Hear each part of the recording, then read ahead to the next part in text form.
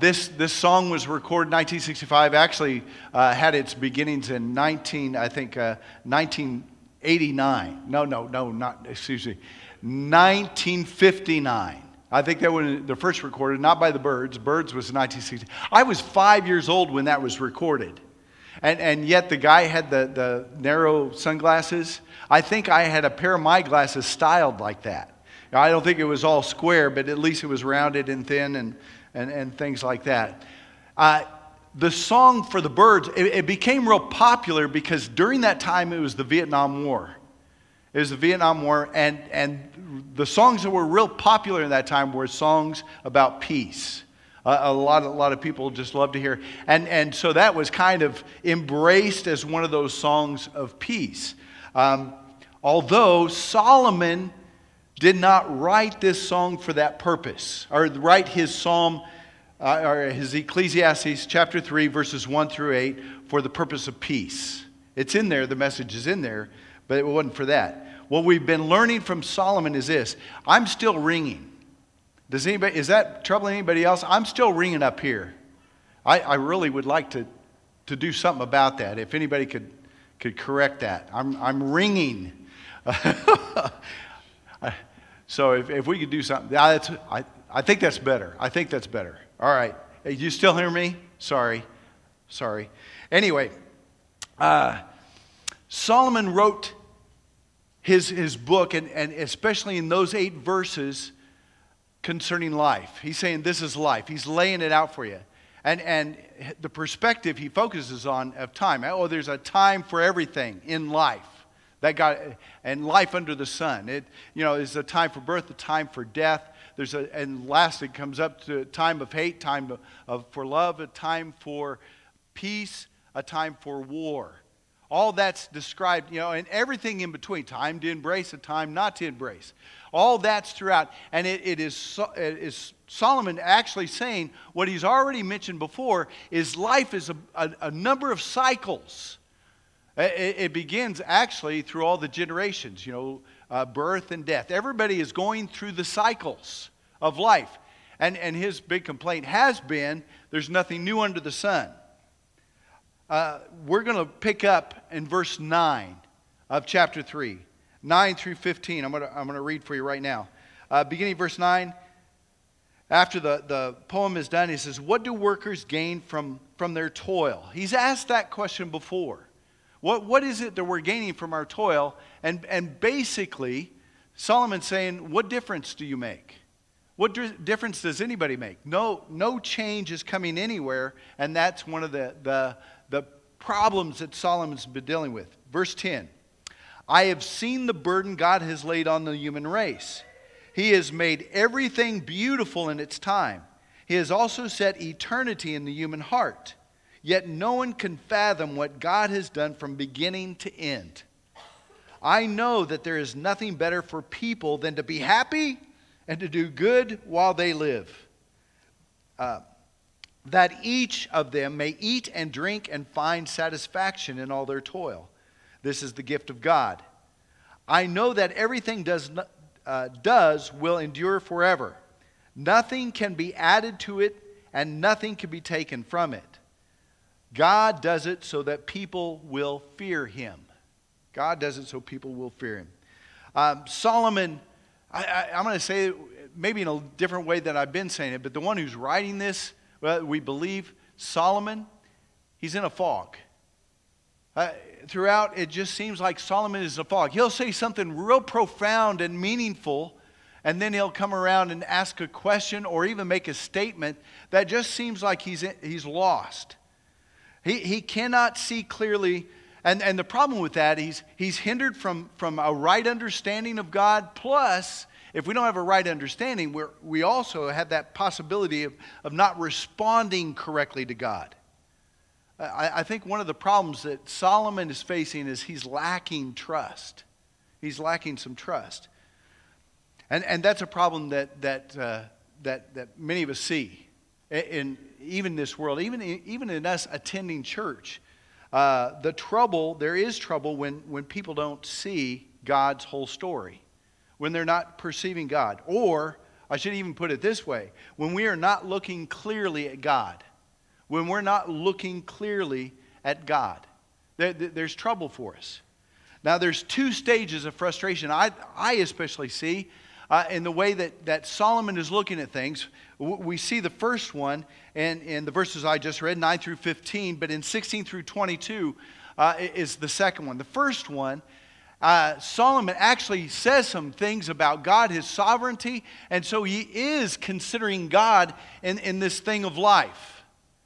But beginning verse 16, it seems as though Solomon even steps aside and begins to look at the problems and the things of life without God. And so that's the first two steps I want to take this morning. The final step is maybe the reality that you and I face. I do think there's a possibility that we as believers, even with all that we have, could be living with a hindered perspective of God. We could be walking in a fog. So that's the direction I want to take us this morning. I want to see the two hindrances, and then that final, man, we should be seeing it clearly. So number one, it's difficult to be excited about life if we cannot see what God is doing. If we don't see clearly what God is doing. And that's kind of Solomon's platform that he's building upon. He said, man, if I can't see what God's doing, man, he's saying some things that's just really contrary. I believe Solomon throughout Ecclesiastes is pretty clear. He's lacking joy. You know what I mean? The joy in life. I believe a good and right relationship with God ought to be joyful. There ought to be a sense of joy, even being in a relationship with Him. That's where we should be. But this fog that Solomon is in is a creation of Solomon's. I want to be clear about that. Solomon created his own fog. Well, how did he do that? Well, remember what we said. If you've been with us, it's been the foreign gods. The foreign gods. He's been building high places where these gods could be worshipped. He's been doing it because he's married, some foreign ladies. And so he's he's catering to, at least catering to, these foreign gods. And still, he believes in the God of Israel. I don't think he walks away. He still makes statements throughout Ecclesiastes saying, I know that God is sovereign and everything, but we do know that he is, instead of having just that one direct vertical look at God, he's had this horizontal look at God. He's examining the things of this world. What's going to be satisfying? What's going to bring meaning? Well, his conclusion, right? Meaningless, or vanity, all is vanity. All those conclusions. I want us to look at, matter of fact, even before I go there, the truth is we sometimes had the same trouble. Solomon took his eyes off God. It was disobedience. It's pursuing the things of this world. And we could go into the same kind of fog. And it happens when God is no longer priority or He's not number one. And we bring in other things into our life. And we tend to treat those things as most important and as our focus. I believe, it is a form of idolatry that we do sometimes. We bring those things in, and when we do, I don't believe our vision is clear to seeing and being directed by God. Solomon is having that problem throughout. He basically in verse 10 he says that burden thing. God has laid a burden upon humanity. God has laid this burden upon him. Well, I wasn't real clear about that burden. It was already been stated. I think it comes with the things of the brokenness of this world, which I think is absolutely right. But here, with clarity, verses 11 through 13 kind of points out what that burden is all about. First, he says that phrase, which I think is one of the beautiful things that Solomon brings out. In verse 11, he says, He has made everything beautiful in its time. Have you seen that printed in like a greeting card or something? God has made everything beautiful in its time. And it's true. Let's go back to the poem up above. Look at the things in there. Not everything, but you say, okay, there's birth, there's life. That's beautiful. There's laughing, there's dancing. There's a time to gather. There's a time in embrace. There's a time for love. There's a time for peace. But even within it, the opposite side, how much do we appreciate that time to be able to love if we haven't experienced the time to hate? And to experience a time of peace if we didn't know what war meant. These are all the cycles that we're familiar with in life. And God has made everything beautiful in its time. Basically, Solomon is absolutely identifying, okay, God, you're sovereign. So where is it that this burden, where is it that this burden lies? The next phrase he says, that God has set eternity in our lives. Well, what does that mean? Well, God, the eternal God, has set eternity in our lives. And in one way, I think, Solomon definitely has this perspective of eternity, and he sees these cycles, but he also sees that time is limited. Anybody have problems with that? Time is limited? Well, just tell me, did you go on vacation this year? No one went on vacation this year. Time is limited. I have a week of vacation. It hits Friday. How do you feel? I got to go back home tomorrow. I wish I had another week. Time is limited. And everything through the poem that the birds sang is everything's limited. It is limited time. And so, in part, there's a frustration, I think, is led by the question that follows. He said, I know that there is nothing better. Verse 11. The last part, he says, yet no one can fathom. No one could even come into the place what God has done from beginning to end. Now, no one can anybody really understand everything that God has done? Can you understand everything that he's doing? And that's the question that I believe is really troubling Solomon. He says, I don't know. He's out pursuing. Where's meaning? Well, God's not revealing it. And so he is frustrated. He is frustrated. That's the burden that definitely Solomon's feeling. He says, okay, God has made everything beautiful in this time. He's laid eternity in our hearts. And we don't understand everything that God is doing. I think even today we could say we don't understand everything that God is doing. We don't know exactly what's going to happen tomorrow or the day after or how everything's going to unfold. We don't know. We just don't know. We didn't know a number of things that have taken place this last year. We didn't know that was coming. We knew when it hit. Solomon lacks trust in what he cannot see and understand. Bottom line, what's Solomon's problem? He just is having a hard time trusting what he cannot see and cannot understand. And his frustrating conclusion, okay, so what do we do? Okay, well, you eat everything we do know. I could eat, I could drink, and I'd be satisfied with my work. He also throws, be happy, just be happy. And so Solomon's frustrated with that answer. Could you imagine? I mean, you even think, go before God. God, what do you want? Well, hey, I gave you food, eat. And there's drink, and the work you need to do, be happy with that, and live life, just be happy. And that's the grand conclusion. And Solomon is not satisfied with that. What about the unknown? What about the unknown?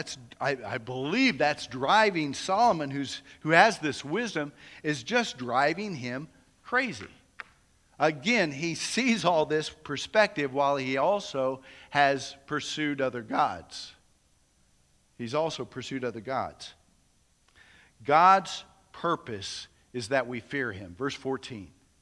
Yeah, he comes along and he makes it very clear. He says, I know that everything God does will endure forever. Again, there's his sovereignty. Nothing could be added to it and nothing taken away from it. God does it so that people will fear him. Bottom line, what does God do? Well, he's created, he's provided, and he's not letting you know every step that he's making. He didn't let Solomon know every step. I do believe he would have known more if he was paying more careful attention, right? What did David know that Solomon doesn't know? Not much. Not much. What was available to David? The truth is just as fact. Think about that fear. Well, what kind of fear is God, or is being thought of, being presented in how God is dealing with life? Well, there's the type of fear that comes from the bully, that you will submit. You're going to submit to me. Seeming, that's matter of fact, maybe that might be Solomon's perspective. Well, I'm not going to reveal. I'm just going to make you wonder, and out of your fear, you're going to submit to me. And some might think, well, yeah, that's right. But I think there's also that fear that comes from an awe of God. Just awe out of the fact that He is sovereign. And in awe of Him because He's created. Or even in awe of Him because He is directing history. And with that one, I think there is a place, not just that submission. I think submission is there, yes. But I also believe it's that place where I come and I will trust Him. If there's the things that I don't know, God, still I'm going to trust you. See, I think that was David. That was David. I mean, the things that he did went beyond understanding. I mean, that he didn't take Saul's life. Why not? I'm going to spare him because he is the Lord's anointed. Guess where David had his eyes? It was upon God. It was that vertical look. It wasn't everywhere else. Even those who were with him, why didn't you take his life?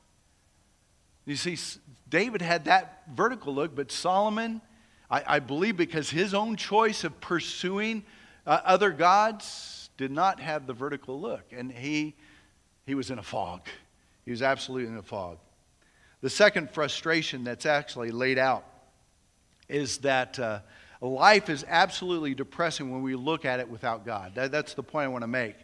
But in 16 through 22, he refers to God's judgment in here, but listen to some of his conclusions. While he's looking at the world, here's some of his conclusions. This is a little harder. In verse 16, he says, I saw something else under the sun.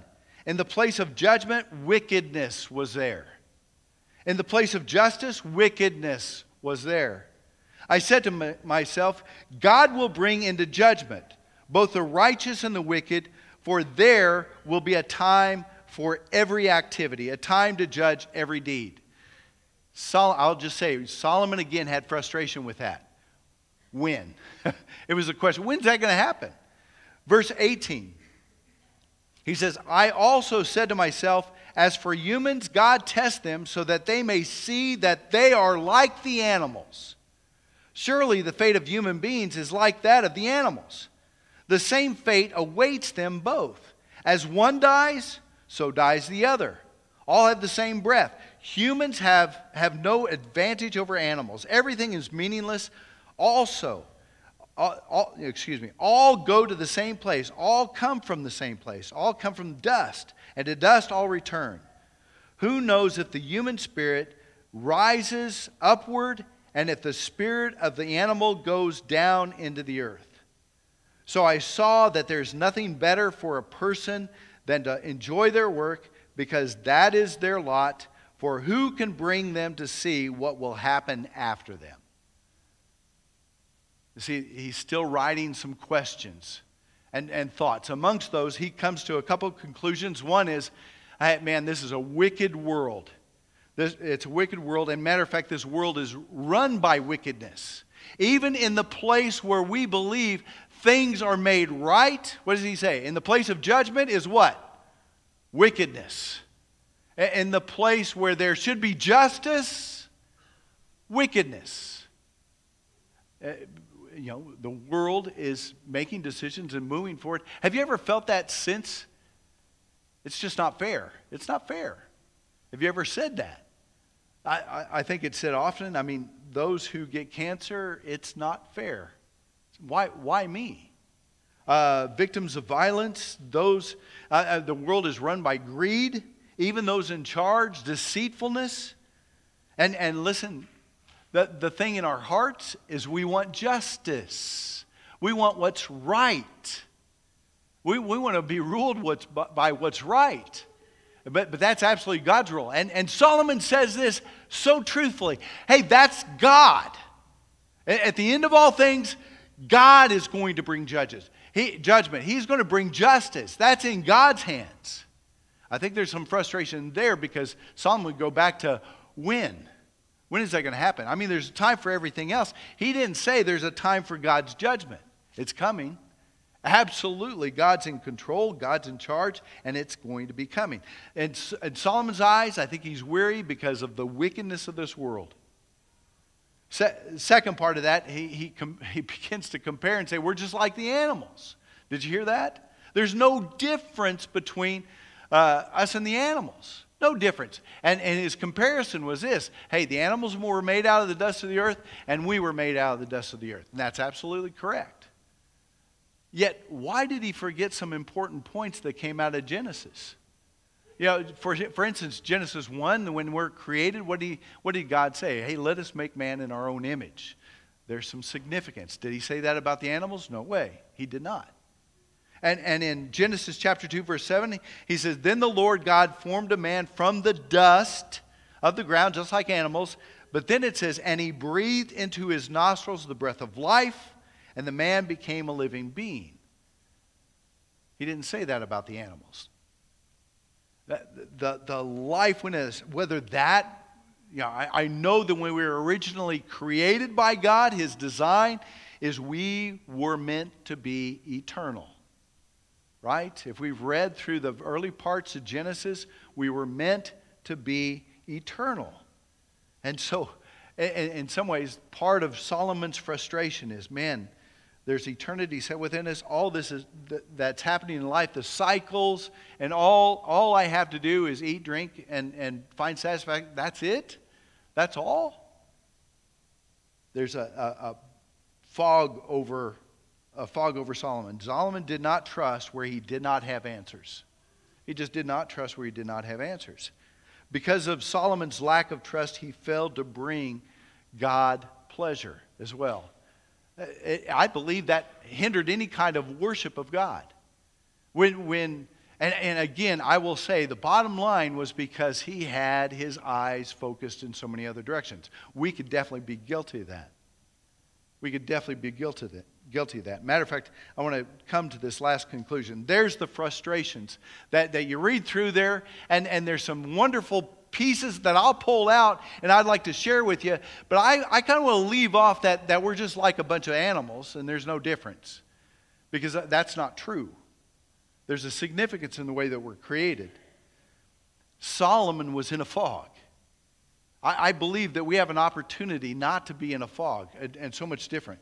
Matter of fact, God has given us what we need to see and see clearly. A clear view of God is available through Jesus.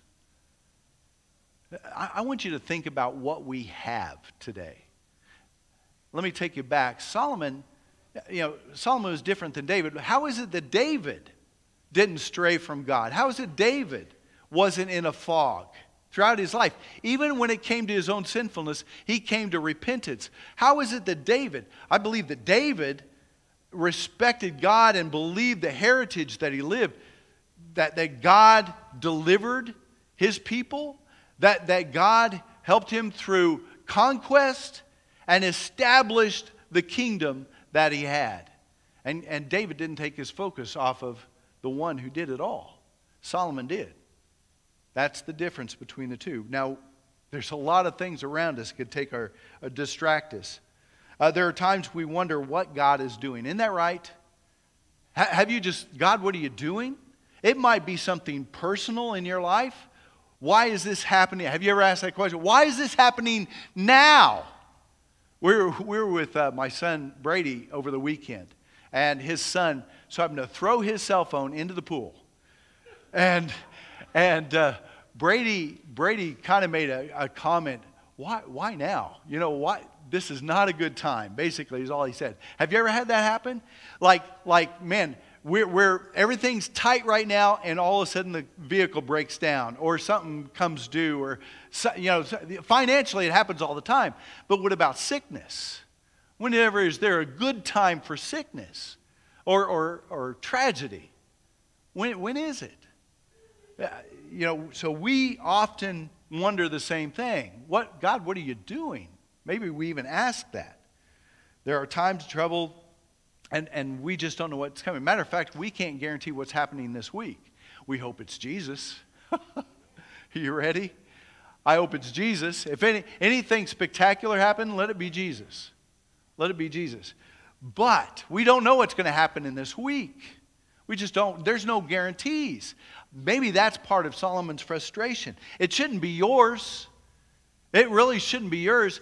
And I do believe it's because of Jesus. Now, David had, the deliverance from Egypt and other things he held on to. We get to hold on to the resurrection of Jesus. We get to hold on to the resurrection of Jesus. My Savior lives. What difference does that make? The world. Listen, Timothy Keller wrote this in the guys group on Tuesday morning. We were reading and just hit this last week. He said, this is how the first hearers felt when heard reports of the resurrection. What difference does it make? It changed their world. Here's what he said. They knew that if it was true, it meant we can't live our lives any way we want. We can't. It also means we don't have to be afraid of anything. We don't have to be afraid of, did you hear that? We don't have to be afraid of anything. Anything. If Jesus rose from the dead, we don't have to be afraid of anything. We don't have to be afraid of Roman swords. We don't have to be afraid of cancer. Nothing. Nothing. We don't have to be afraid of death. Why? Because of the resurrection. And He laid out a promise for those who have embraced Jesus as their Savior, been like Him in His death. He said, you will be like Him in His... Okay, let's do that again. This time we'll all say it together. If we're like Him in His death, we'll be like Him in His... One more time. All right, the word is resurrection, okay? If we're like Him in His death, we're going to be like Him in His... Oh, man. And we shouldn't be shy about shouting that out. That is my foundation for living my life. Is Jesus lives. As Jesus lives. Now listen. But in the meantime, in the team, where's your focus? If Jesus rose from the dead, our eyes ought to be fixed in one direction. And the distractions, which are many, should not be out here. We shouldn't allow the distractions of life, the things that trouble us.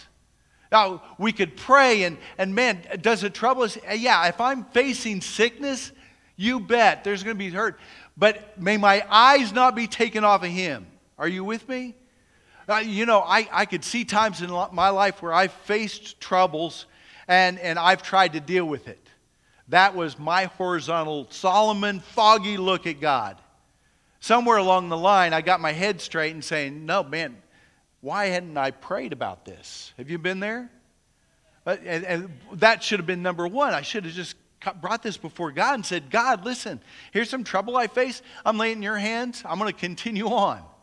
I'm going to face the next day. And the next day, if it's a big trouble, hey, just one day at a time, right? There's sense in that statement. And that one day at a time comes in trusting God. I really believe that seems to be Solomon's big problem. There's questions he couldn't answer, and therefore he had trouble trusting God. He's done all these wonderful things in life. He's given us things that you've already seen and been a part of. And He has your future. Can you trust Him? Can you trust Him? Or are you living in a fog? Are you living in a fog? Do you know the reality because Jesus rose from the dead? Let's pray. Father in heaven, we praise You and we thank You for Jesus Christ.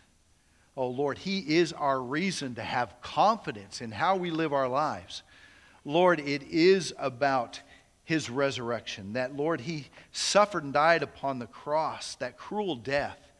But Father, the rejoicing that took place 3 days afterwards and continues on today in the lives of those who realize what you've done through Jesus. That this thing of time, the limited amount of time, Lord, that limit has been removed. And Lord, we have eternity before us because of Jesus. And He is our strength in the troubles we face, in the hurts and the hardships that we go through. God, you are good. You are good. You are holy. You are just. And our confidence, Lord, our confidence is in you. It's in Jesus' precious name we pray. Amen.